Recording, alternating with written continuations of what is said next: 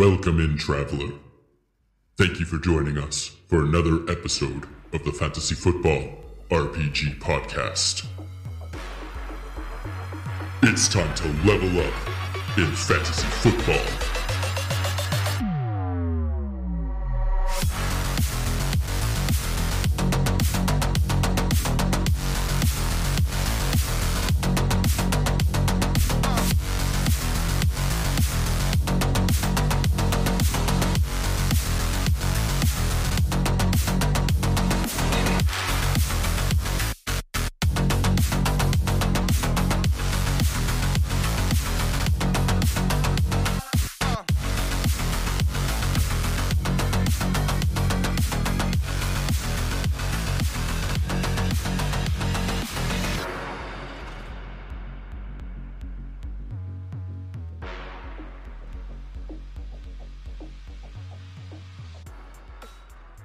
What is up, RPG Nation? Corey here. Happy to be back in the saddle for some more RPG podcasts. Been out of town for a little bit, doing some camping, enjoying that great outdoors, and obviously wasn't really able to catch a lot of preseason week 1 with my travels, but maybe that's for the best. Don't want to get too caught up in all the preseason overhype, but I'm happy to be back just in time for preseason week 2 to kick off with real actual football right around the corner. And you know, with all this, it sort of coincides with a pretty significant landmark for the Fantasy Football RPG Podcast. Episode 50 is next episode, the Big 5-0. And with episode 50 and the 2023 NFL season about to kick off, we thought it was time for the RPG podcast to receive a little bit of an update. We recently got hooked on StreamYard as a service to help record our audio and video, and have decided that alongside that, we're going to be looking at a brand new series of shows. More to be announced on that a little later, but me and Mike have something cooking up. Evan will be bringing back his helmet stickers, and we'll see if Eric can cook something up that is reasonable and entertaining. But I'm excited for it. We all are, and we are excited to just bring you guys more and more content, doing all we can to give you guys varying opinions on this great, beautiful game that we play called fantasy football. Because the more opinions you have, the more knowledge you have, better you can play the game. But the biggest change that I'm sure you are all going to lament furiously is that I will no longer be doing these talking to you intros before the episode. I think that we are at a place where it's just not really necessary for me to give a prelude every time. So, suffice to say, I won't be leading you in this delicately decadent little Spotify for podcasters advertisement. I'm happy to share that responsibility now with the whole cast. So I know you guys are going to miss it, but I think that what's to come is going to be just as enjoyable, if not more so. So without further ado, it is my pleasure to bring you the Spotify for podcasters advertisement. And thank you for listening to the podcast.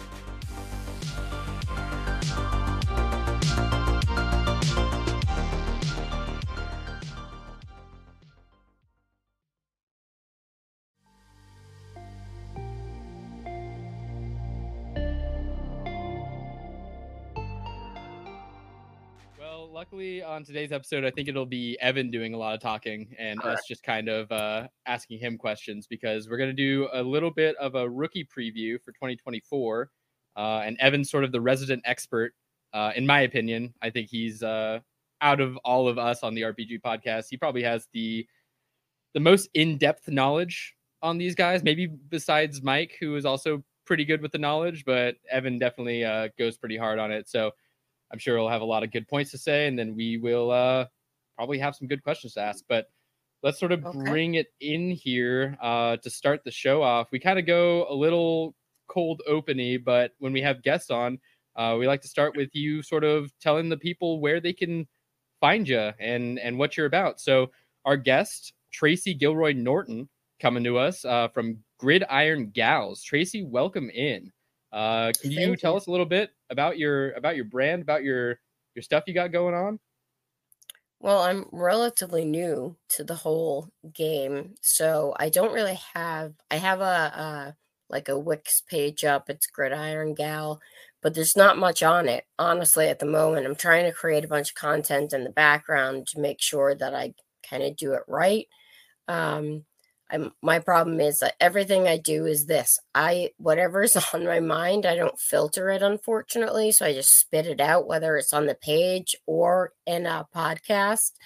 So my thing is you either like me or you don't. So the best place to find me right now is on Twitter. You'll find me either Gridiron Gal. I change it. It's GG_FF bots for the Battle of the Sexes League, or you'll see my name pop up. And my picture with Dez is my profile picture currently. Oh, nice. So, so yeah, that's the easiest place to grab me. Cool. Yeah. Awesome. Well, looking forward to more stuff coming from your side of things. I see here written in the show notes that you also have some sort of. Are you starting to write articles and stuff? I am going to be writing to articles with the oh my god my voice is going, the league writers. So I'll be working alongside of like Aaron, who I was lucky enough to hang out with this weekend. I met a bunch of them.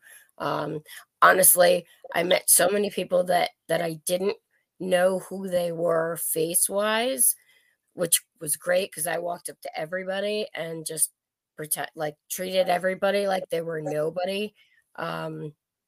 So yeah, I'm really excited to get my voice out there and start writing.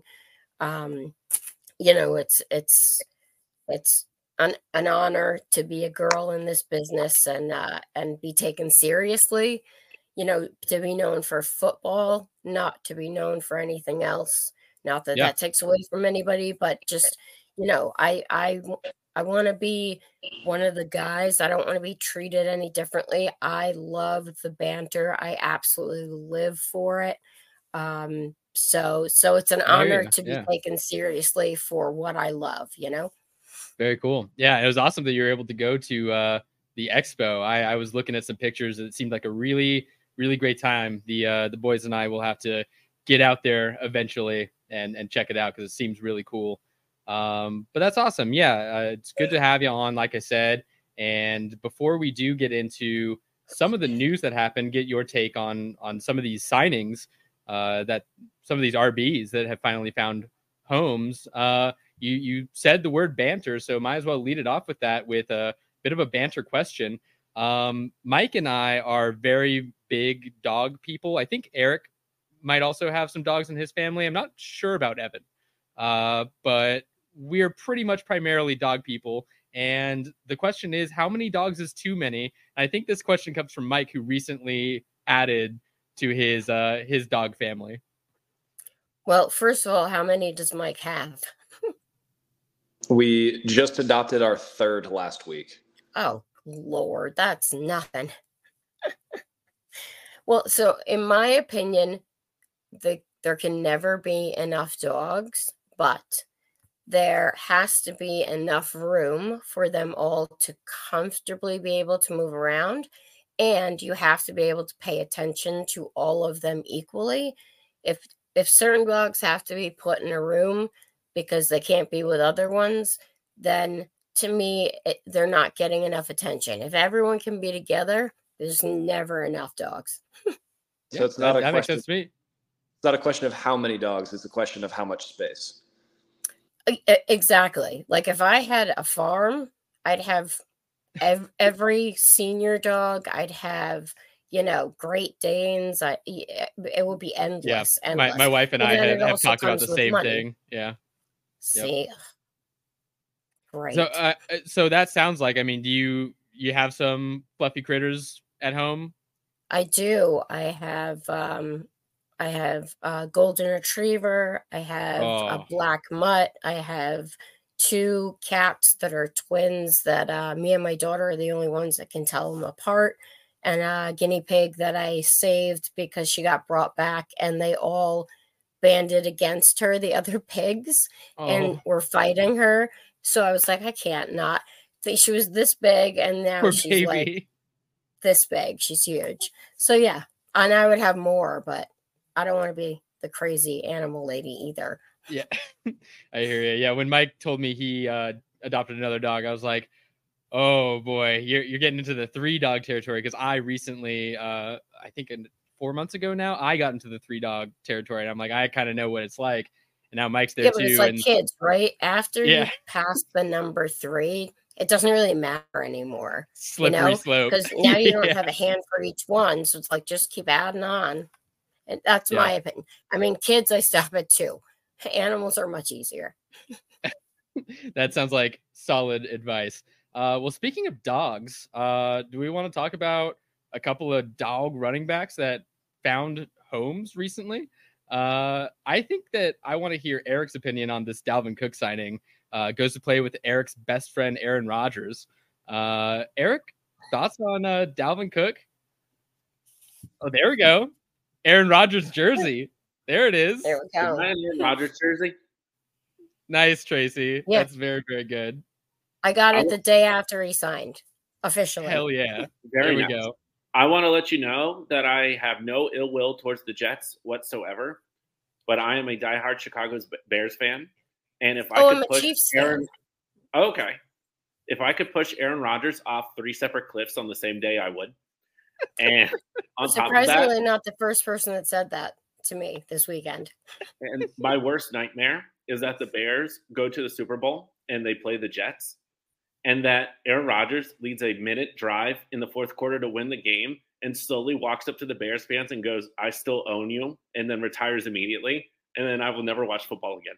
That's my I worst. mean, Well- I feel like that would be the absolute perfect ending to a season, and now I kind of hope it happens. I'm rooting strongly against you. Well, luckily, Eric, I don't think Please you're ever do. going to have to. Please do. I don't think you're ever going to have to see that actualized, because Bears going to the Super Bowl. Could you even imagine? That's right. The funny part is that we're laughing about the Bears going to the Super Bowl, and the Jets have one of the worst records ever.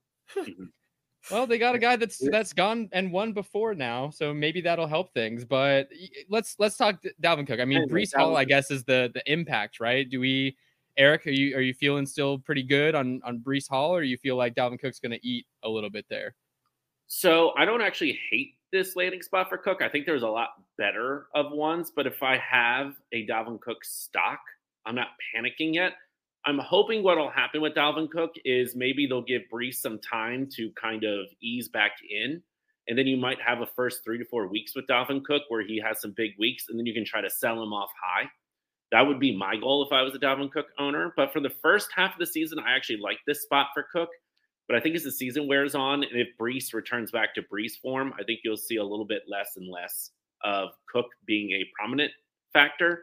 So my best case scenario for Dalvin Cook, I think, would be that he has a really good first few weeks and you can sell high on him.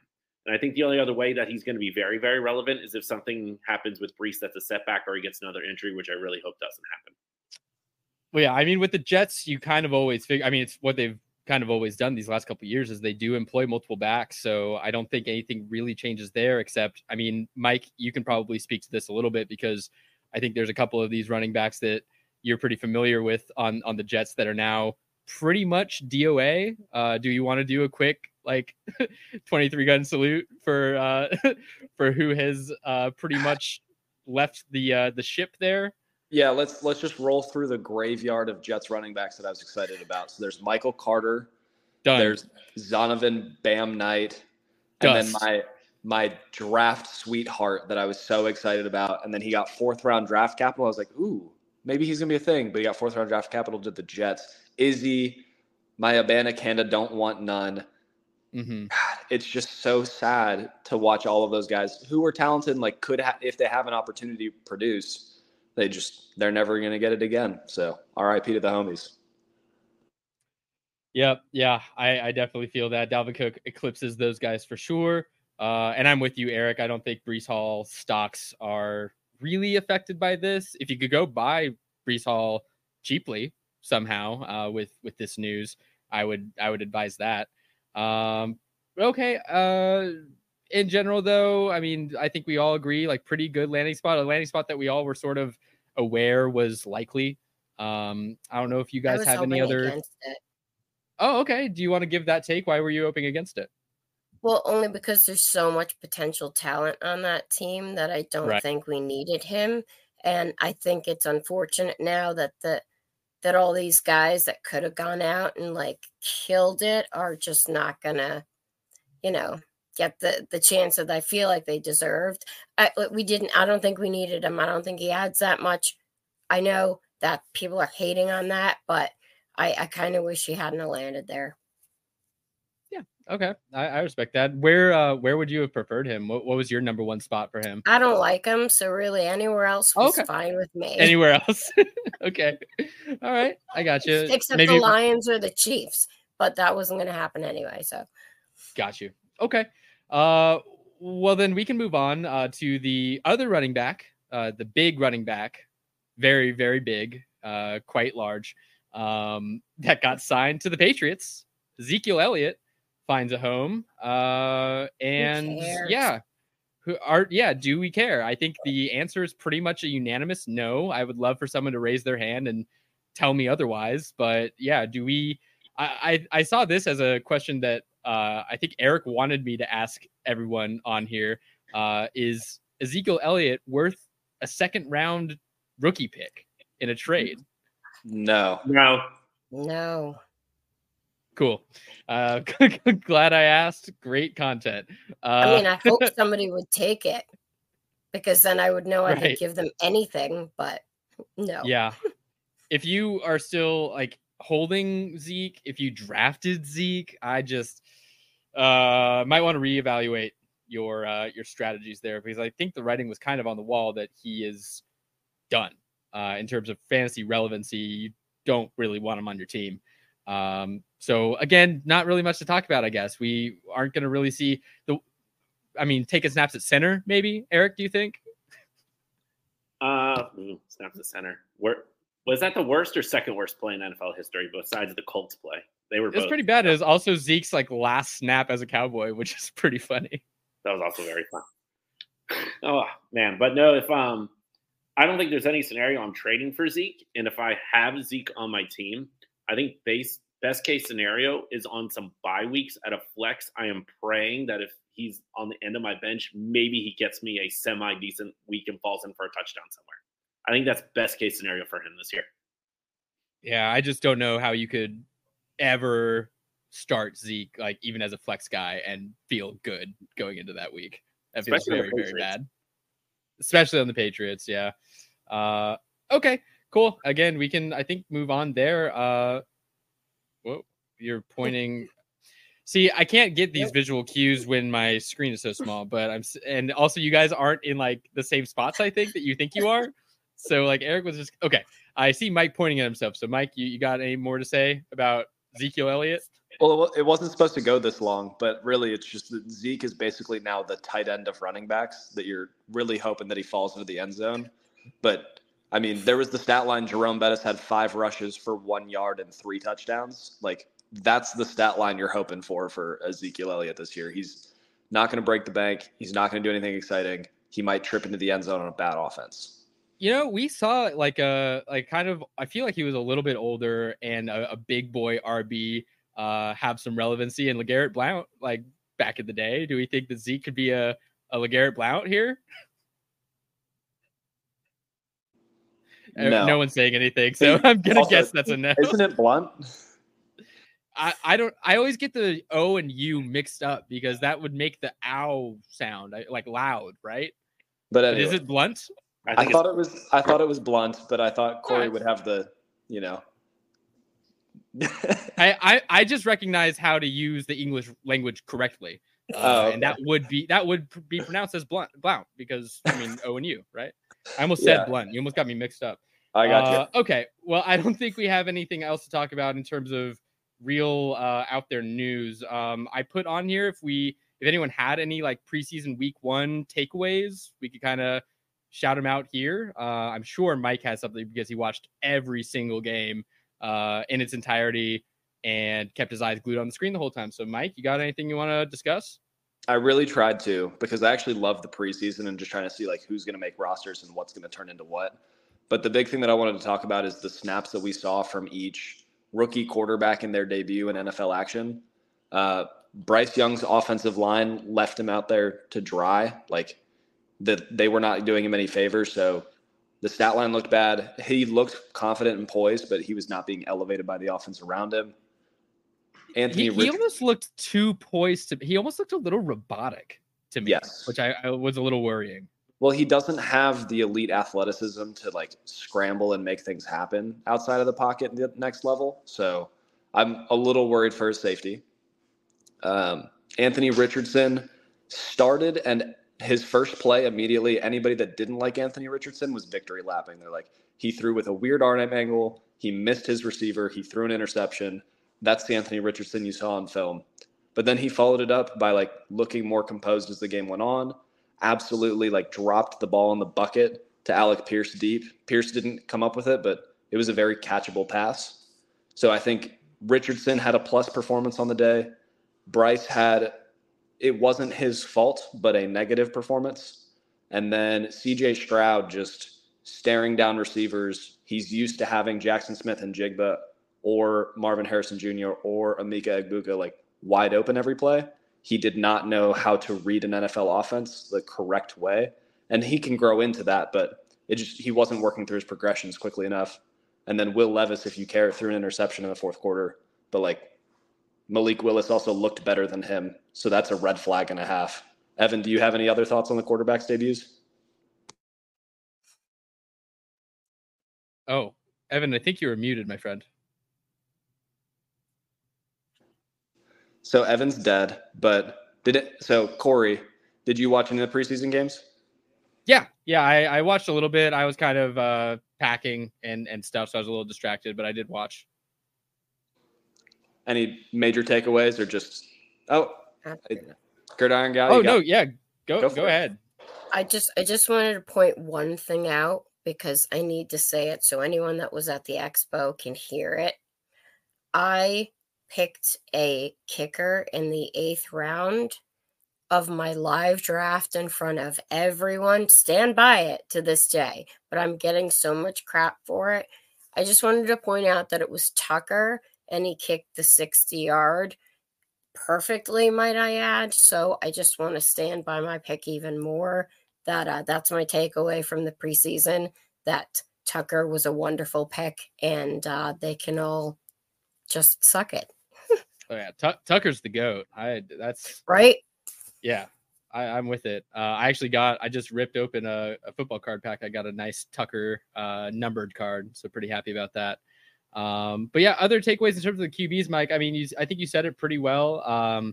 Bryce looked robotic, made me a little scared for once. I mean, it's just an inevitability, right? When he takes a big hit, it's going to be interesting to see how he had like kind of whether or not he gets shaken up from that.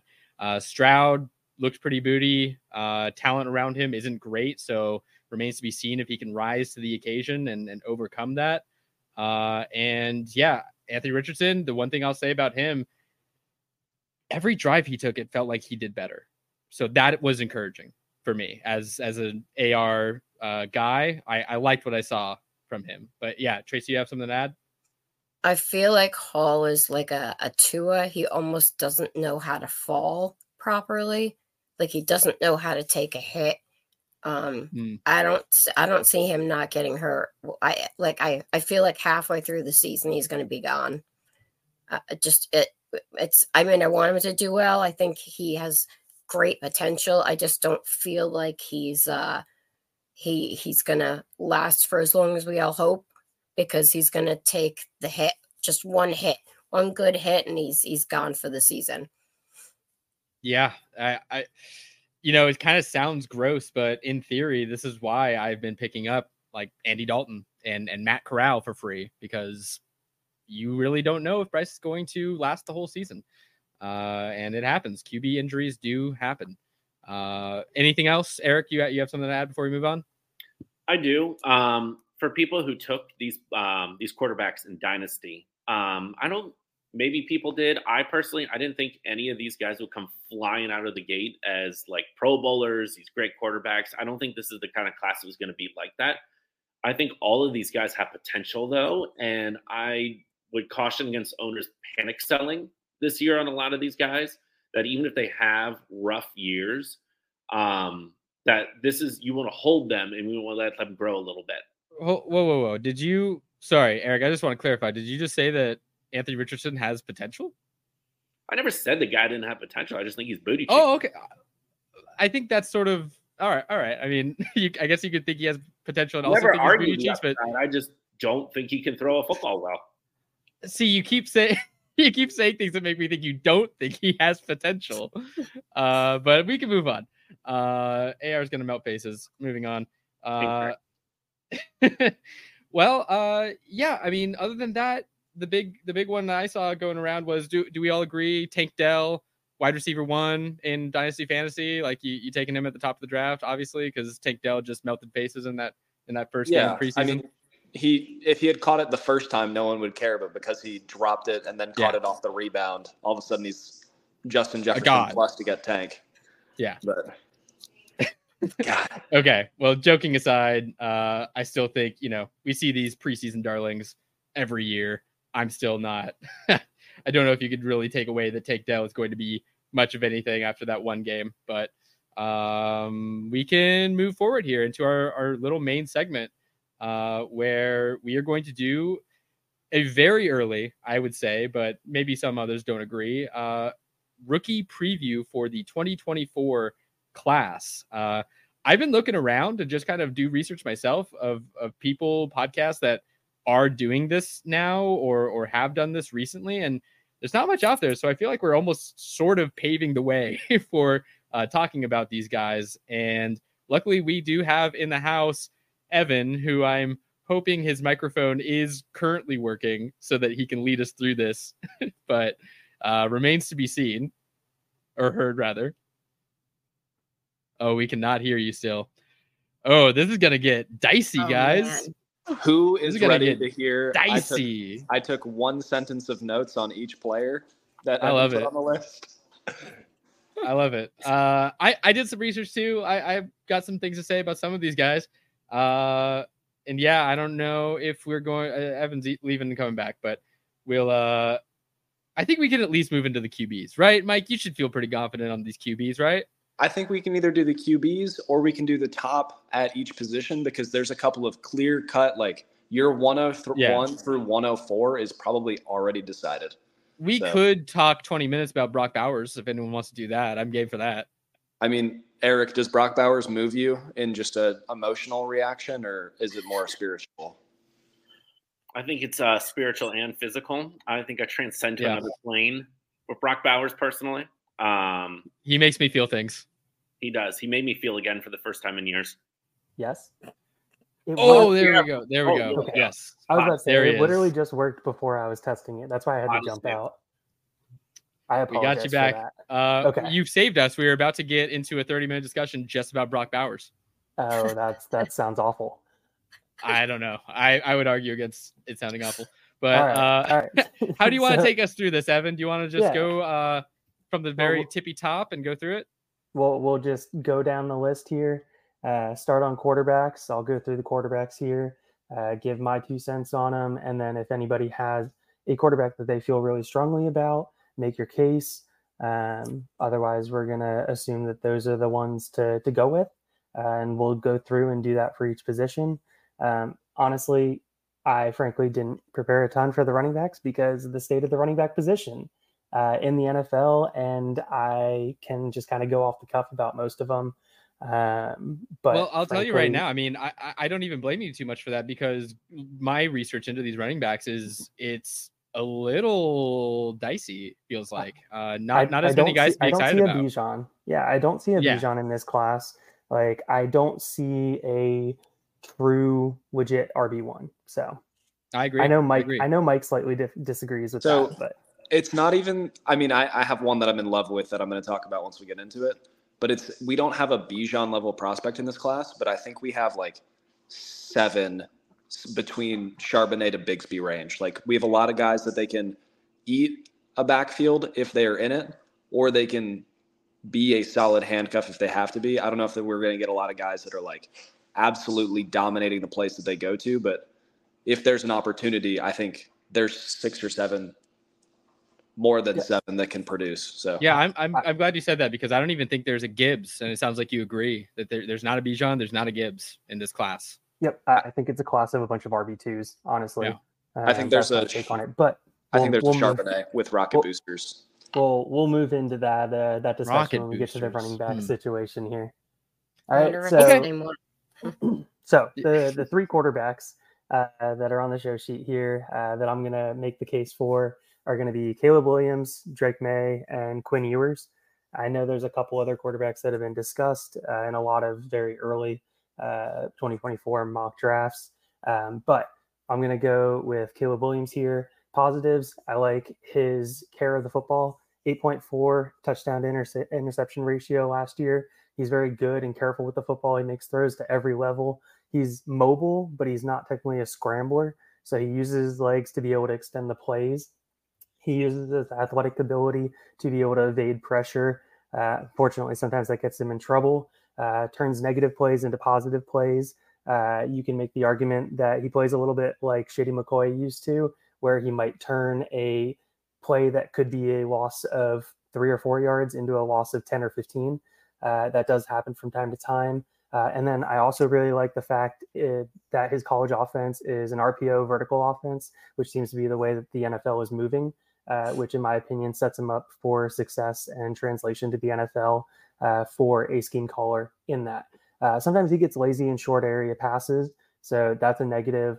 He trusts his arm a little too much, in my opinion. He forces the ball into tight coverage windows that he probably shouldn't be. And then, like I said, he relies on his athleticism a little too much, in my opinion. So then we're going to have Drake May as the next one. He's going to have prototypical size for a quarterback. He's a floor raiser, in my opinion. And when I think of that, I think of a guy that's a tractor pulling everybody behind him, doing the work, bringing everybody up along him. The team at UNC was not a great team. They had a very average offensive line. They had a very average receiving core. You look at that again with them potentially losing their top receiving asset. Could potentially be a pedestrian year. So there is a little concern for a Sam Howell effect where he just doesn't quite look as good his final season in college, but there's been many talks of him being a generational prospect, which is really good. Once again, 5-star high school prospect. With these quarterbacks, I like to look for the 5-star guys that actually produce at the college level and continue to produce, continue to improve from their high school days. It's usually a pretty good indicator. You do have some 3, some 2s, but typically the 5-star guys are the guys that are going to be your true difference makers at the next level. He's one of the best deep balls in college football, in my opinion. He absolutely has a rocket, great arm strength. On the negative side, he holds the ball a little bit longer than he should. He tries to play hero ball, which is definitely a little concerning going to the NFL. So I definitely think that he needs to work on that and being able to take what defenses give him. He tries to push the ball downfield, and he sometimes plays with reckless abandonment for his body. Because of his size, because of his frame, he holds up pretty well. And because of that, he takes some unnecessary hits that he probably shouldn't, in my opinion. His pocket awareness also needs a little bit of work. From the backside, he doesn't have the feel, in my opinion, for some of those pressures coming off of the edge, free blitzers, anything of that nature. He can see it when it's in front of him, but when it's behind him, he just lacks a little bit of that pocket awareness. Quinn Ewers was the number 1 overall prospect in that class, and he was also the number 1 quarterback in that class. He was a generational prospect coming out of Texas, growing up, went to Ohio State, got out of his senior year, and that very much got him ahead of the game, in my opinion, getting in a college system, even though he didn't play at Ohio State and transferred back to Texas, where he originally had his commitment. So I really like him coming back to Texas. He has the arm strength to be able to throw the ball to intermediate and short passes very, very well. I have a little bit of concern on his deep passes. I think he's a little bit more of an anticipatory thrower on his deep passes, trying to lead his guys downfield. He gets lazy with his feet sometimes, which is a concern. And then the high win game last year was definitely a game that you want to go back and watch because of the way that he plants, the way that he tries to drive the ball downfield. You can clearly see that the arm strength isn't elite like the other two that we're mentioning here. He has great football IQ. He takes what the defense gives him, which I really like, and he is a very good timing and anticipatory thrower. All right. Well, quick question. Would he still be on the list if he didn't have that beautiful golden mullet? I mean, yes. Okay. Just had to make sure. It is glorious. I would understand if that propped him up a little bit in your eyes. Okay. Well, it seems like Eric has a comment here. I have two questions. One, is there a path that Drake May becomes the QB1 after this college football season? Yeah, I mean, if he can put up the kind of numbers that he did last year, if he can raise that North Carolina team, which should once again have a pretty poor defense, so they're going to have to throw the ball a lot. They're going to have to make plays, and that team is basically going to be put on Drake May's back. There was actually talks in the offseason of him transferring to Alabama, supposedly, and it's all hypothetical. Nothing's been truly confirmed on it, but supposedly he got offered $10 million in an NIL deal to go play for Bama, and he turned them down. So that tells me how much he really wants to be at UNC, really wants to be with his team, which also makes me think that he's a great teammate, which should translate well to the NFL. Awesome. So I'm going to cross off my list, not Mitch Trubisky. But anyway, so my other question is, and this is, I personally don't know a lot about yours, so this could be like a naive question, but I do know about the guy who's behind him. Is there a world where Texas gets off to a slow start and Sark starts feeling some pressure and Arch Manning gets in? Like, is there any world that happens? The only world that happens is when Quinn gets hurt, if Quinn gets hurt. That's about the only way that Arch would have a chance of getting on the field, in my opinion. Would that hurt his draft stock if that did happen? I mean, if he tore his ACL or if it's like a major injury, if it's just like a broken finger and he's out for 4 to 6 weeks, then no. So what you're saying, there's no way he could play bad enough to have Arch Manning come in, even though they're probably paying him $1 billion, and then he falls down draft boards. Like, I mean, look, this feels like manifesting, Eric. It feels like you're really manifesting this.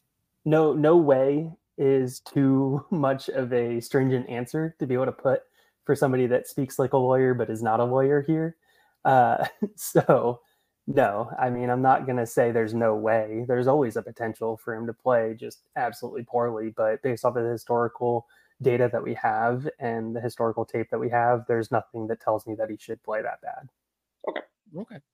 So it sounds like from all of that you wouldn't say that Caleb Williams is as like sure of a thing as, a Joe Burrow or like a Trevor Lawrence, right? No, I wouldn't put him in that category. Okay. It seems like Mike has a question. I don't even know if it's a question. It's more that I have another guy that I'd really like to bring up. Oh, yeah. And Evan and I have talked about him before. I think he just like barely missed the cut. Obviously, as you saw by the Texas jersey that I brought out, I'm a huge Quinn Ewers fan. I think that he has all of the talent in the world, and he takes what the defense gives him. So he has talent and he's smart, which that'll succeed in the NFL. What if I told you that there was a hyper-athletic SEC quarterback with a giant cannon of an arm that plays in a system that's going to highlight his strengths? You're talking some Joe Milton? I mean, the NFL loves the SEC, and Joe Milton plays in a system that just made Hendon Hooker at 25 years old look good. That's the only reason Hooker was in front of him. I loved Hendon Hooker. I think that he's going to be a serviceable backup, but he also had a 6-year head start on Joe Milton. Joe Milton is young, talented, has the measurables. If he decides to come out in the next draft, he could have a rocket up the draft boards like Anthony Richardson did, but he's also going to have the college production to back it up because he plays in a quarterback-friendly system. So I think there's a very, very real chance that Joe Milton is a top 5 draft pick next year. there's also a very real chance that he is a 31st overall draft pick because the team just takes a swing on him late in the first. But Evan, do you think that that's realistic, or do you think I'm way off base? I think Joe Milton would have to do a whole heck of a lot this season in that Josh Heupel offense. A lot of people in the NFL circles, from what I've been hearing, are doubting the Josh Heupel offense and how well it'll translate to the NFL. So that's the first thing to remember. The second thing to remember is Joe Milton's first season in college was 2018. That's a long time ago. He started out at Michigan. He couldn't win the job at Michigan, which is why he had to transfer to Tennessee. He couldn't win the job from Hendon Hooker. So now you're talking a redshirt senior that is now finally the starting quarterback. Fair. Mike, I think you were thinking of Mighty Joe Young, the movie. That's why you probably thought he was young. Yeah, for some reason I thought Joe Milton was younger, but as a redshirt senior, he still is going to pop off the page at the combine, and I think that he's going to have the statistics production that some spreadsheet nerd might end up pushing for him to get drafted. When also the chance at the Senior Bowl, that'll also hype up his stock. That'll give another chance for scouts to be able to look at him. You look at guys that got drafted, a lot of times the Senior Bowl is a time where those draft stocks really start to drive themselves up. So that'll be another place for him to potentially be able to get some exposure. Yeah, I think that's enough on Milton. The only other name that even comes to mind is Michael Penix, but he's also 100 years old with 8 ACL tears. So it's just a fun thing to say. I almost feel obligated as a UW fan to mention him, but I didn't want to because I kind of see him as a little bit of like a Hendon Hooker-esque quarterback. He's not super athletic. He has injured knees, and he has really great talent around him too. I mean, he has 2 probably first-round wide receivers on his squad. So I didn't mention him. I love the guy, but I don't think that he's going to sneak into like the first round of a fantasy draft. I am surprised to see JJ McCarthy left off the list since he's the next coming of Patrick Mahomes, according to Harbaugh. Evan, your thoughts? No, I hate Michigan quarterbacks. Yeah, I do agree with you. That was a fun quote that exploded. So yeah, I mean, besides that, anyone else have a QB to mention here? I refuse to mention Bo Nix because he's a Duck. Got to keep that Husky versus Duck rivalry going. But anyone else you want to mention? Anyone? All right. Well, let's move along here. We have to get through the RBs, unfortunately, before we can get to the wide receivers, which I think is really what you're looking forward to in this class. But yeah, let's do the RBs. Evan, I'm sure you can make this one pretty quick because I don't know if there's a ton to talk about with all these guys. Yeah, we'll quickly run through this. I think there's a case for 4 of these guys to be considered the RB1 in this class. Those 4 would be Raheem Sanders, aka Rocket Sanders. And why is he called Rocket Sanders? Because he has great explosiveness, because he has that extra gear to be able to take it to the house on the second level. So he's from Arkansas. I still subscribe to the conspiracy theory that the Cowboys are going to draft him because he went to Arkansas and his name's Rocket. And that sounds perfectly like a Jerry Jones move. I mean, an Eagles fan here. Like, what would be more Jerry Jones than something like that? He has prototypical size, so you're going to love that from an NFL standpoint. Then you move on to Travion Henderson, who a lot of people are forgetting about this year because he was injured last year for a large chunk of it, and Mayan Williams took a lot of the carries. He's still going to be there, still going to be able to produce. Ohio State's going to get plenty of national coverage. So we have that. Donovan Edwards, someone's probably going to make the case for Blake Corum as well. But I like Donovan Edwards more as an NFL prospect. Trey Benson from Florida State. Absolutely love Trey Benson from a statistical and analytical standpoints. One of the best runners in my opinion. You'll be able to see more of him with Florida State going back to being a top 15 team this year. Braylon Allen, I mean, what is there to say? He was starting to dominate the Big Ten as a 17-year-old, 17 going into 18-year-old as a true freshman with Wisconsin. I love his size. You know, he used to play linebacker. He was a big linebacker coming in. They thought at Wisconsin he was going to play linebacker, which obviously linebacker and running back are pretty much the transitional positions. They're pretty interchangeable to be able to switch to the other side of the ball. Linebackers typically going after the running backs typically trying to evade the linebackers. It's pretty interchangeable there. So I've seen some of his linebacker snaps too. I mean, dude could hit. Oh yeah, he came down with the hit stick. Yeah.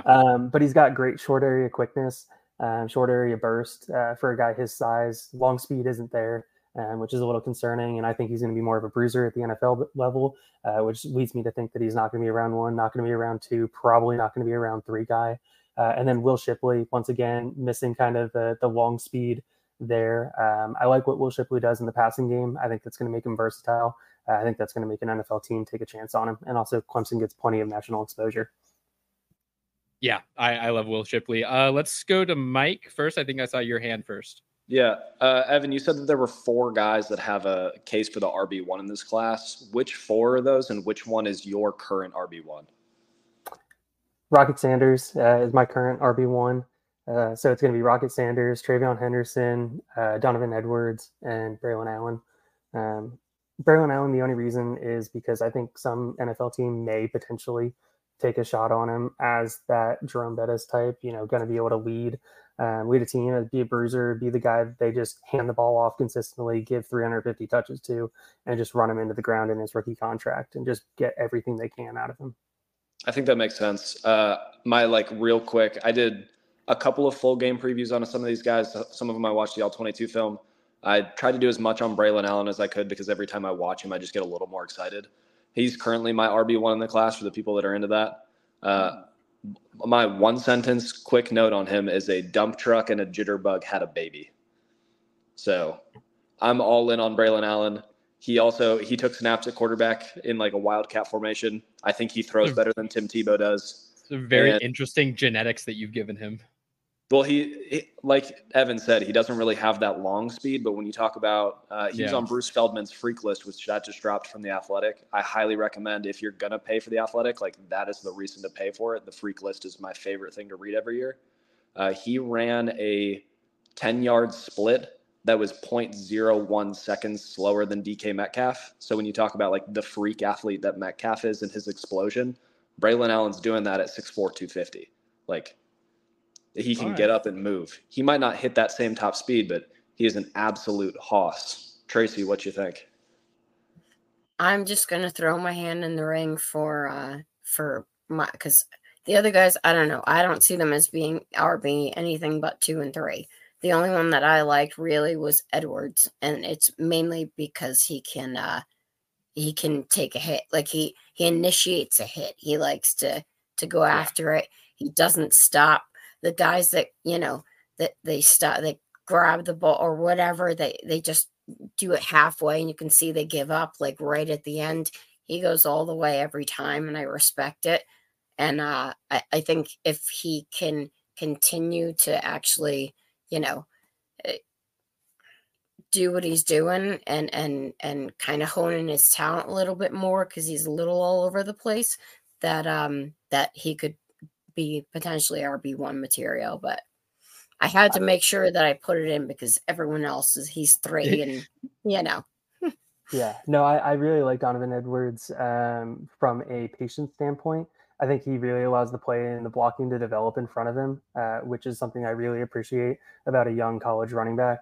And he's able to kind of slow play it until he gets to the line of scrimmage, and then he absolutely puts his foot in the ground and just busts it upfield, which I absolutely love as well. I'm glad we're giving Edwards some love here.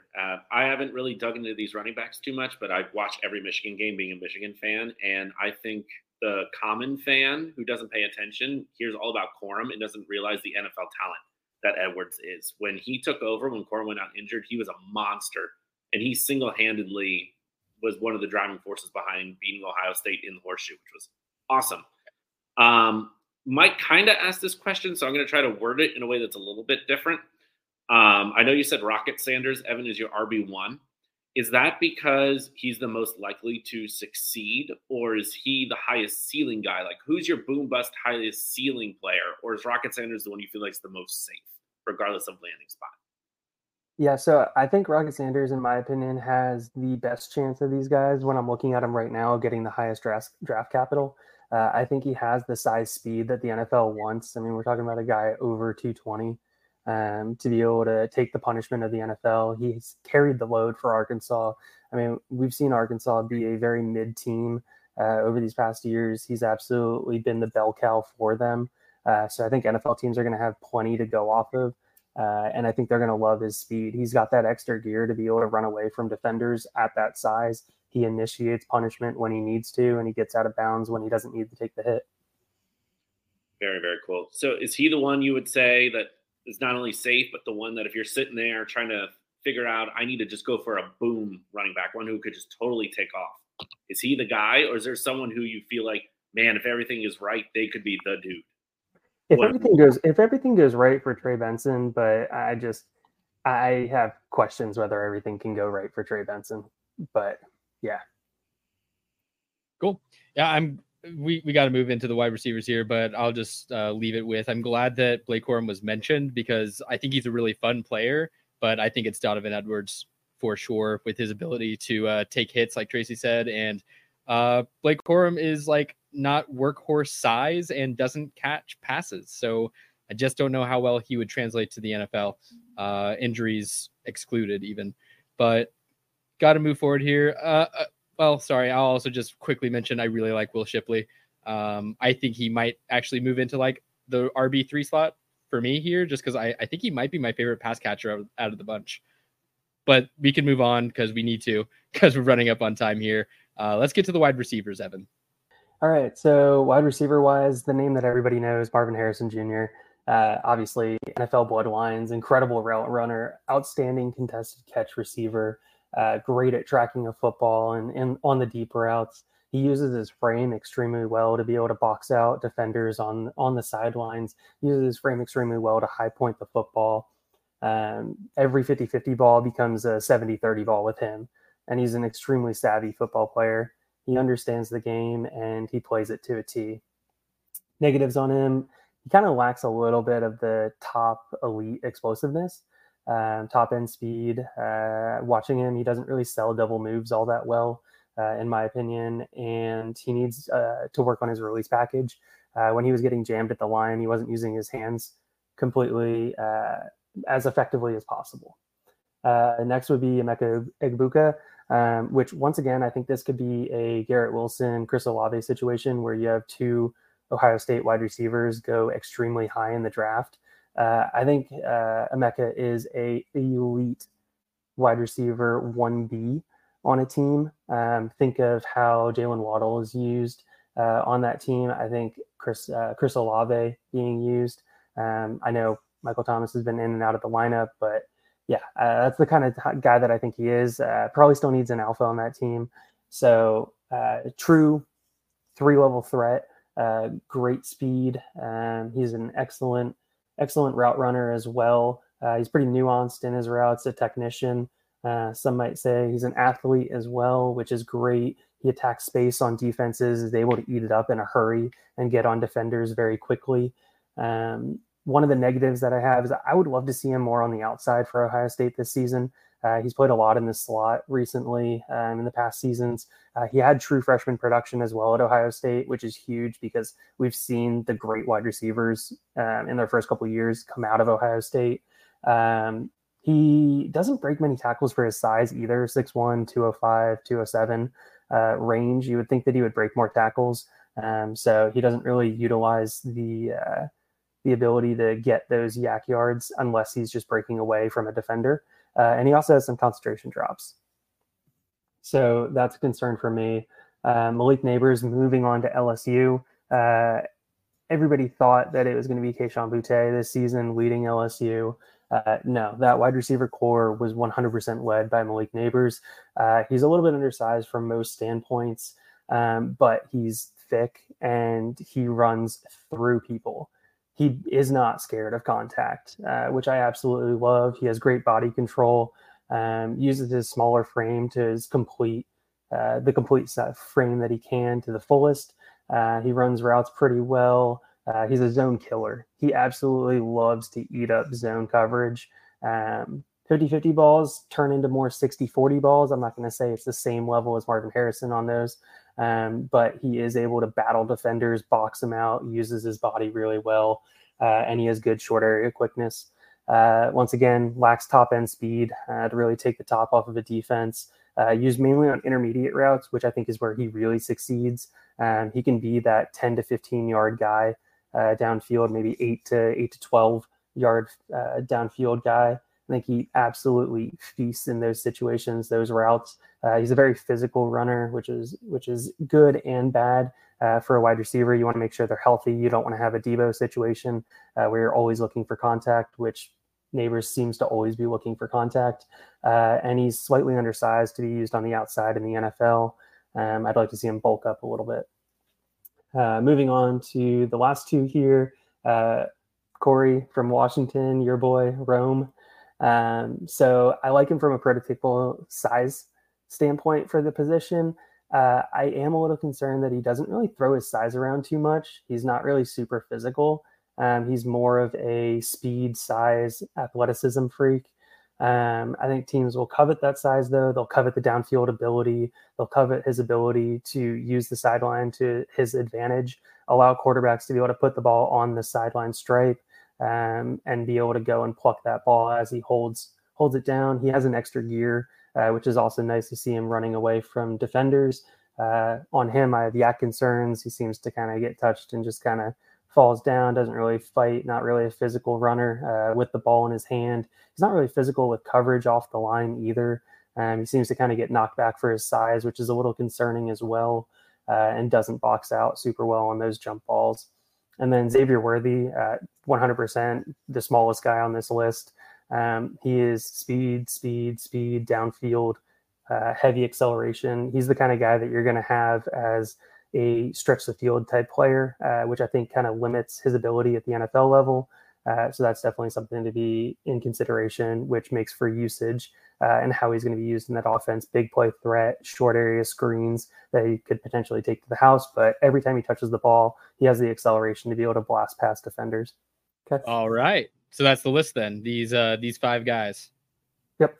All right. And Marvin Harrison and Egbuka, you think are the clear tier 1 here, sounds like? I think they're the clear tier ones. I think it's Harrison, Gap, Egbuka, Gap. Gotcha. Okay. So Harrison in a tier of his own. That makes sense. That's what I've been sort of gathering as well. Just to double back on Rome, I do really like him, but he sort of feels like if you took some of the dog out of George Pickens, and that's kind of what player he is. He doesn't have as much of the aggressiveness that I would like to see personally, but he's made some really special, like George Pickens, Odell Beckham-esque catches that are pretty exciting to see. Very, very athletic. Anyone else have anyone to shout out here? Anyone that didn't make the cut? Eric, you got someone? Yes, I do. This guy isn't nearly in the tier of these 5 that Evan just mentioned, but someone who I'm going to be thinking about taking a later round flyer on in my rookie draft is going to be Roman Wilson from Michigan. In games that I watched him play last year, I really liked his compete. I thought he was good. I'm really excited to see how he grows this year. And if Michigan can figure out how to get a sustainable pass offense, I feel like he could actually really do well. He'll never be up with these 5 guys, but as a late round guy who could maybe make some noise in the NFL, I kind of like him as a sleeper. Okay. Something to keep your eyes on. I think Mike had someone as well. So I didn't have anyone to shout out, but I did have a couple of thoughts on this list. Go for it. If you'd like that. I think, and Bo came over to tell me how excited he is too. I think Marvin Harrison Jr. is closer to Justin Jefferson in his play style than to like A.J. Brown in his play style. I also think he's closer to Justin Jefferson's price in Dynasty already. Like, I think that there's a very real case that he is the wide receiver 3 this time next year without ever stepping on a field. Like, he is that level of prospect. He is that level of talent. He is that level of exciting. Like, he's the truth. And it's not just the name. Next, Xavier Worthy. I think that he is a speed threat, but he also has like this like mean streak with yak after the ball. Like, he doesn't have the size to back it up, but he is just absolutely bowling over Big 12 defenders, which doesn't make any sense because, I mean, they're Big 12 defenders, so everybody can bowl over him. But he'll catch a corner, flat-footed, and he'll stiff arm him like he's on mean football runs in the morning. Like, he is nasty after the catch, and he also has plus ball tracking. So when you see a player that it combines his strength of speed with a strength of ball tracking, with the strength of run after the catch. Like, he has the whole bingo card in order to be a big play threat. So I'm really excited about him. And I think that if Rome played in the SEC, he would get more hype, but he plays in the Pac-4, so no one cares.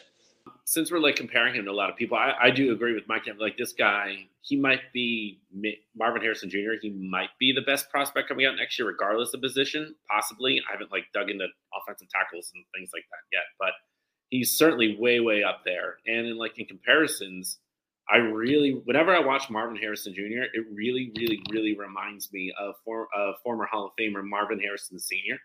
And I think that's just a really good comp to the two players. So. You are the dumbest. What a stretch there. Just You're the dumbest person. Imagine Marvin Harrison Sr. had a kid. He's like that. Whoa. Well, I'm really glad that you decided to speak up on that, Eric. It's very poignant.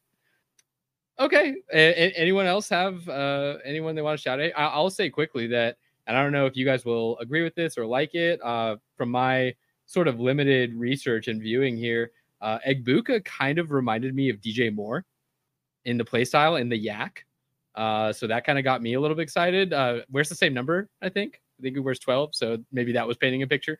But kind of liked what I saw with the yards after the catch there from him. And don't know if I had anyone else really to shout out here, but that's okay because we're running up on time, and we have one more guy that I think made the cut on this top 12 list. Evan, if you'd like to get into the tight end one.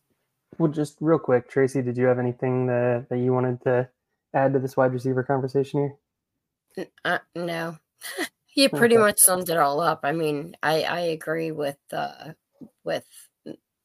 top guys. When I was going through, it was kind of the same names kept popping up over and over again. So, and I do think that it's the best position that we're hoping for coming out of the next draft. But everybody loves good wide receiver, so everybody does these days. Okay, so tight end, really the only one that I have on this top of the list. And these are the guys that when I was thinking about them, I was trying to think who I might be potentially taking in the first round of a rookie draft next year. So just framing it that way, is Brock Bowers. Everybody knows Brock. I mean, he's the UGA, good old Georgia boy, what else do you have to say? He's a yak monster. He has speed to be able to accelerate past linebackers. He has the size to be able to be a mismatch against safeties. He absolutely just bowls over safeties. He outdoes the catch point for safeties. He is utilized or was utilized in the Georgia offense in space as an offensive weapon, not as a tight end. So that is one concern that I have for him from a NFL standpoint, not from a fantasy standpoint, is how much is he going to be used in line? And if he is, because he did struggle whenever he was getting some press off the line or chips. So before he was getting off of into his routes, getting chipped by a D end or something of that nature. So that was definitely something that was a little concerning. And obviously consistent separation against safeties. They're much faster. Well, maybe not much faster, but they are faster typically in the SEC than Brock is, but he handles linebackers with ease. Yeah. When I was watching him, obviously the yards after the catch, his catch radius is insane. The way he just trucks people is awesome. But yeah, his blocking, I think, doesn't get you fantasy points necessarily, but does mean that he's going to be on the field a lot and utilized a lot and drafted pretty highly. Do you first round seems chalk, you think? Seems pretty chalk for him for like an NFL draft? Yeah, from everything there's been out there right now, I mean, there isn't a tight end that teams love more than Brock. There's conversations about JT Sanders out of Texas, being that he was a defensive end and now plays tight end. And there is or was talk about Jaheim Bell, who now transferred to Florida State, was at South Carolina and was an athleticism freak that was used very similar to how Debo was used at South Carolina. Yeah, I like Jatavion Sanders too. I've been looking at him a little bit there. He seems like a guy, certainly a guy to keep your eye on. But yeah, it's Brock Bowers, baby. I mean, that's the king that we're all looking to draft. If you are doing a rookie draft and you need a tight end, you need only wait one more NFL season before you can get your hands on some Brock Bowers, and seems like a solid move. So I would say right now, in assuming 1.5, because most of the leagues are 1.5 or 2 tight end premium that we're in, if I had to draft these guys right now, I would be taking Brock Bowers after only 3 players, which would be Caleb, Drake, and Marvin.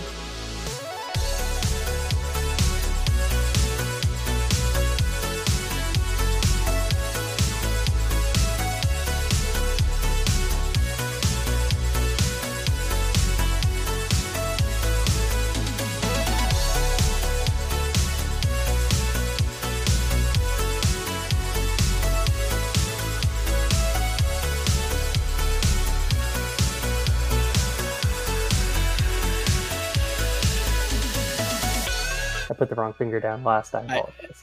I was about to say, did I make you mad? Do we have a problem, Evan? Do you need to talk after the class? It's been a long day, Courtney. Like, I'm trying here. All right. No, I mean, I like it, man. I do think that you were sort of happy with this class that we just had, with the amount of like talented tight ends that you could accumulate, knowing that next year, pretty much Bowers or bust. Like, there might be some guys, but no one in that sort of range of talent. Mike, you got something to add? I think there is one guy to keep an eye on for fantasy, and he's currently listed as a wide receiver, but we've seen some like Darren Waller types and like other types that transition from wide receiver to tight end. He has the frame for it. He's 6'7", 240. His entire strength is that he can make contested catches and that he is just bigger than everyone else on the field. And NFL teams are looking for a move tight end that they can slide all over the place. I'm talking about Johnny Wilson from Florida State. There's a very real chance that a GM looks at him, goes, this is a mismatch nightmare. Let's get him on the field with a creative head coach. And I don't care about blocking for fantasy. I care about touchdowns. I care about catches. I think there's a very real chance that Johnny Wilson gets moved, and he's not going to be a first-round pick in the real draft. He's probably not a first-round pick in your rookie drafts, but if he does make the swap and he is tight end eligible for fantasy, I'm going to be getting all the Johnny Wilson I can get my hands on. Holy cow, you weren't kidding. He is a 6'7", 240-pound wide receiver. And it shows on tape, too. Like, he'll line up across from corners, and these corners look like your little brother trying to guard you in the backyard. Like, it is not fair. He is a beast, and there's a very real chance that he gets asked to move. So if he gets asked to move, keep an eye on it. I'm really excited for this 2024 class, and I really appreciate all the work you put into this, Evan. Like, this is a really great list and pretty close to consensus for what I've seen out there, so nice work. Hell yeah, Evan. Hell yeah. Nice going, man. Appreciate it, everybody. Love to see it. Love to see it. Thank you for guiding us through that, man. I for one, really appreciate it. Makes my research and my hunt into this 2024 class a lot easier. So I'm sure everyone listening also appreciates it.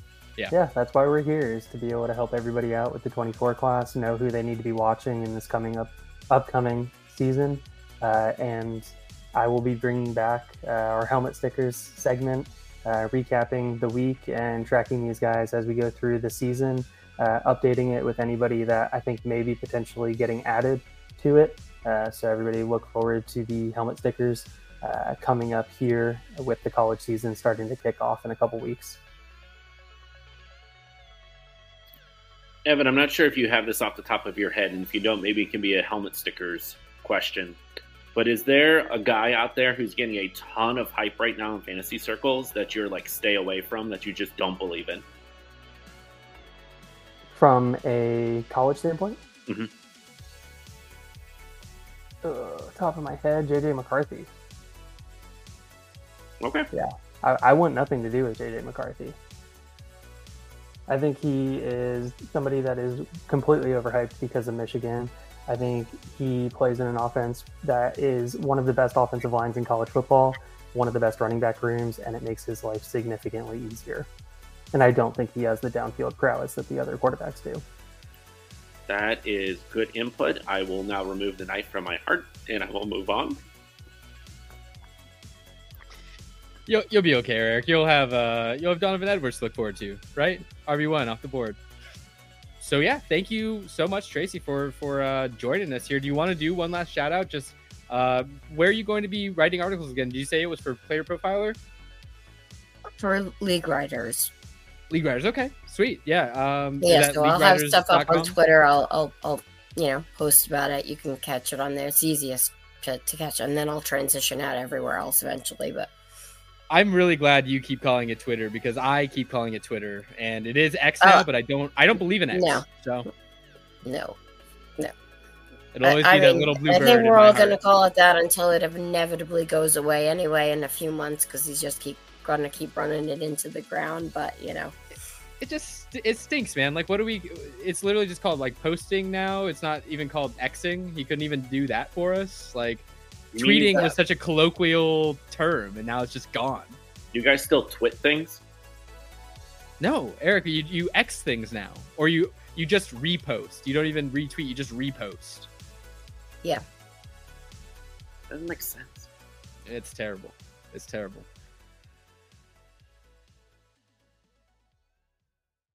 As we mentioned a couple weeks ago, we are officially sponsored, and Mike, you actually got your hands on some of this Dubby?